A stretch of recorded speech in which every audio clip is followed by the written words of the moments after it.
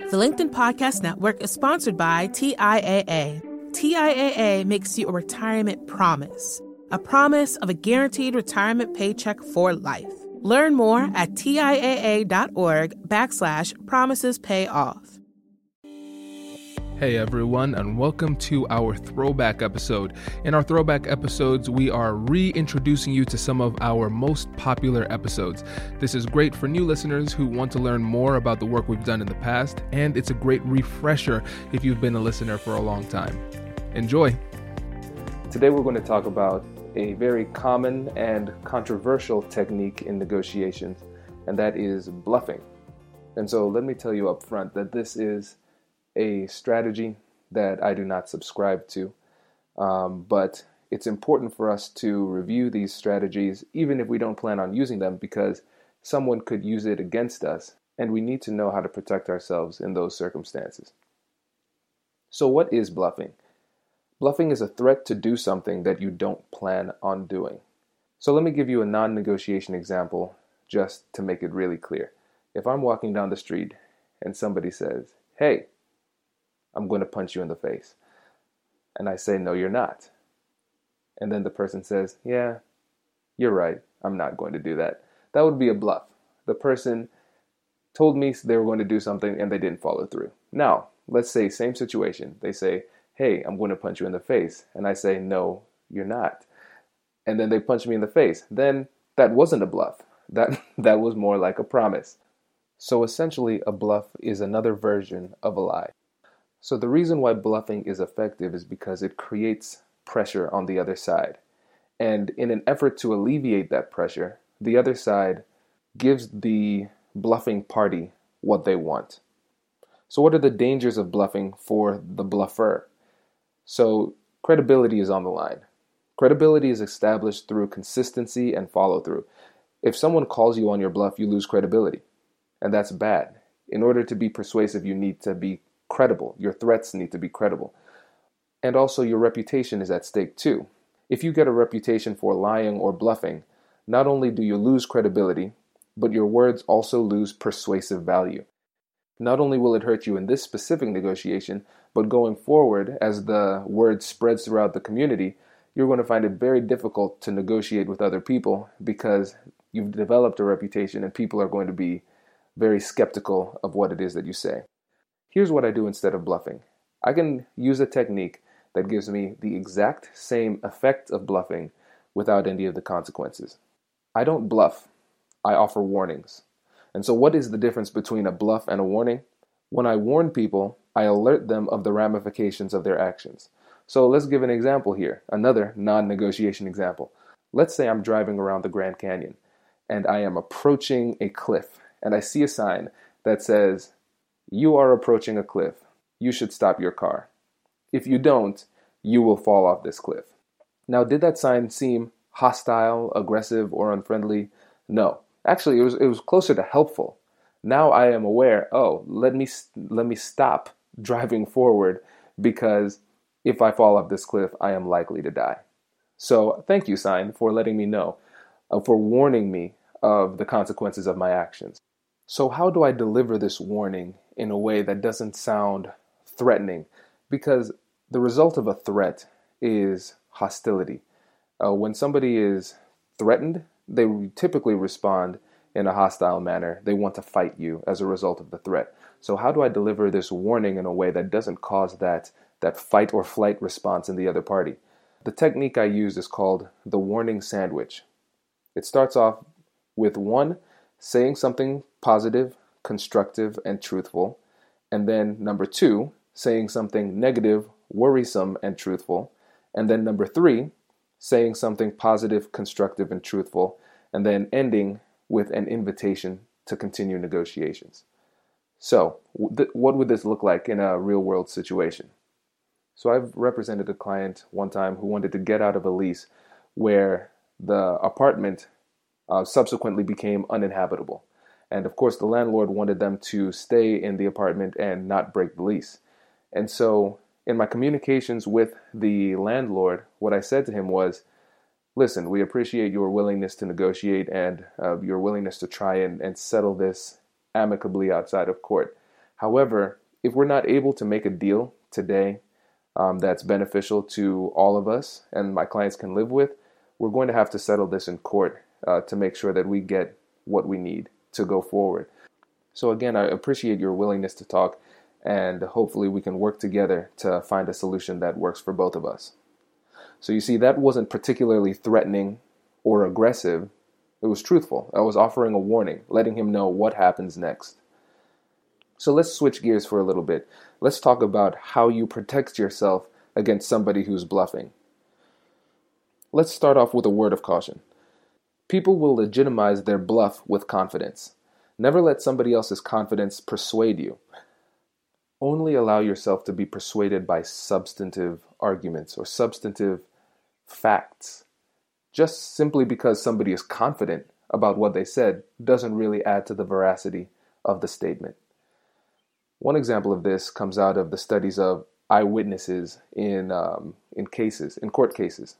So jurors found eyewitnesses that were more confident to be more believable.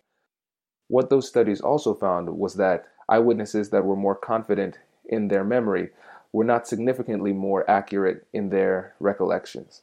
So even if somebody is genuinely trying to tell the truth, confidence really has little bearing on the quality of the statement that is said in confidence.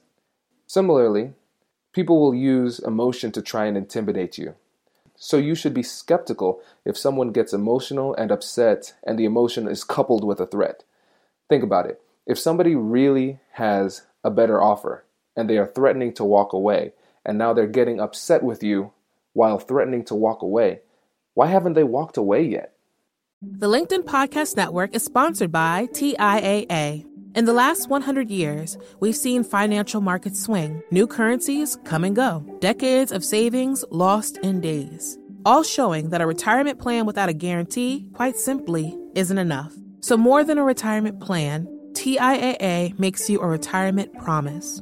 A promise of a guaranteed retirement paycheck for life. A promise that pays off. Learn more at TIAA.org/promisespayoff. From LinkedIn News, I'm Jessie Hempel, host of the Hello Monday podcast. In my 20s, I knew what career success looked like. In midlife, it's not that simple. Work is changing, we're changing, and there's no guidebook for how to make sense of it. So come figure it out with me on the Hello Monday podcast. I've been a journalist for 2 decades, writing cover stories for Business Week, Fortune, and Wired. And now, every Monday, I bring you conversations with people who are thinking deeply about work and where it fits into our lives. Like Microsoft CEO Satya Nadella on growth mindsets. The learn-it-all does better than the know-it-all. Or NYU professor Scott Galloway on choosing a career. I think the worst advice you can give a kid is follow your passion. Or MacArthur Genius winner Angela Duckworth on talent versus grit. Your long-term effort and your long-term commitment are surprisingly important. Each episode delivers pragmatic advice for right now. Listen to Hello Monday with me, Jessie Hempel, on the LinkedIn Podcast Network or wherever you get your podcasts. Why are they still talking to you? In that situation, I would say something like, I can tell you're upset, so how about we do this? Let's take a break and gather ourselves. I still want to continue talking to you because I believe that we can still make a deal. I might be wrong, but I think the reason you're still here is because you see the possibility of making a deal too. So what does a statement like this do? 2 things. I've essentially put them in timeout. I've given them a chance to cool off. The second thing is, I've given them the opportunity to reevaluate their threat and come back to the negotiating table in good faith. I've also communicated that I see their emotion and I'm not intimidated by their emotion. And I'm not willing to give them anything as a result of that emotional or hostile threat. What's interesting is you can actually start protecting yourself from lies, bluffs, and threats before the negotiation even begins by knowing your options. You need to get a complete understanding of the alternatives that you have to this agreement. And understanding your alternatives gives you confidence and relieves anxiety. So if somebody's threatening to walk away from a deal because a certain price doesn't work for them, it's okay. Because you know that if you were to give them the deal that they want, you would be hurting yourself because you have another option. In most situations, if somebody threatens you, the result of the threat, even if it is true, isn't going to ruin your career or your life. When you know this beforehand, you'll have a lot more confidence when it comes time to let a bad deal go. Not all deals are going to happen. Not all deals are made to happen. A lot of times we go into negotiations and we put pressure on ourselves because we feel like the only successful outcome we could have is a conversation, a negotiation that culminates in a deal. But that's not true. Negotiation isn't the art of deal making. It's really more the art of deal discovery. We're coming together to try and figure out if there is a deal that exists that works for both of us. So let's say somebody bluffs, you know your alternatives, and they threaten to walk away, and you let them walk away because you know what they want isn't in line with your needs, and you let them go. Essentially, what you're doing is you're calling their bluff. And you're not calling their bluff with bravado. It's almost you're calling their bluff in a matter-of-fact way.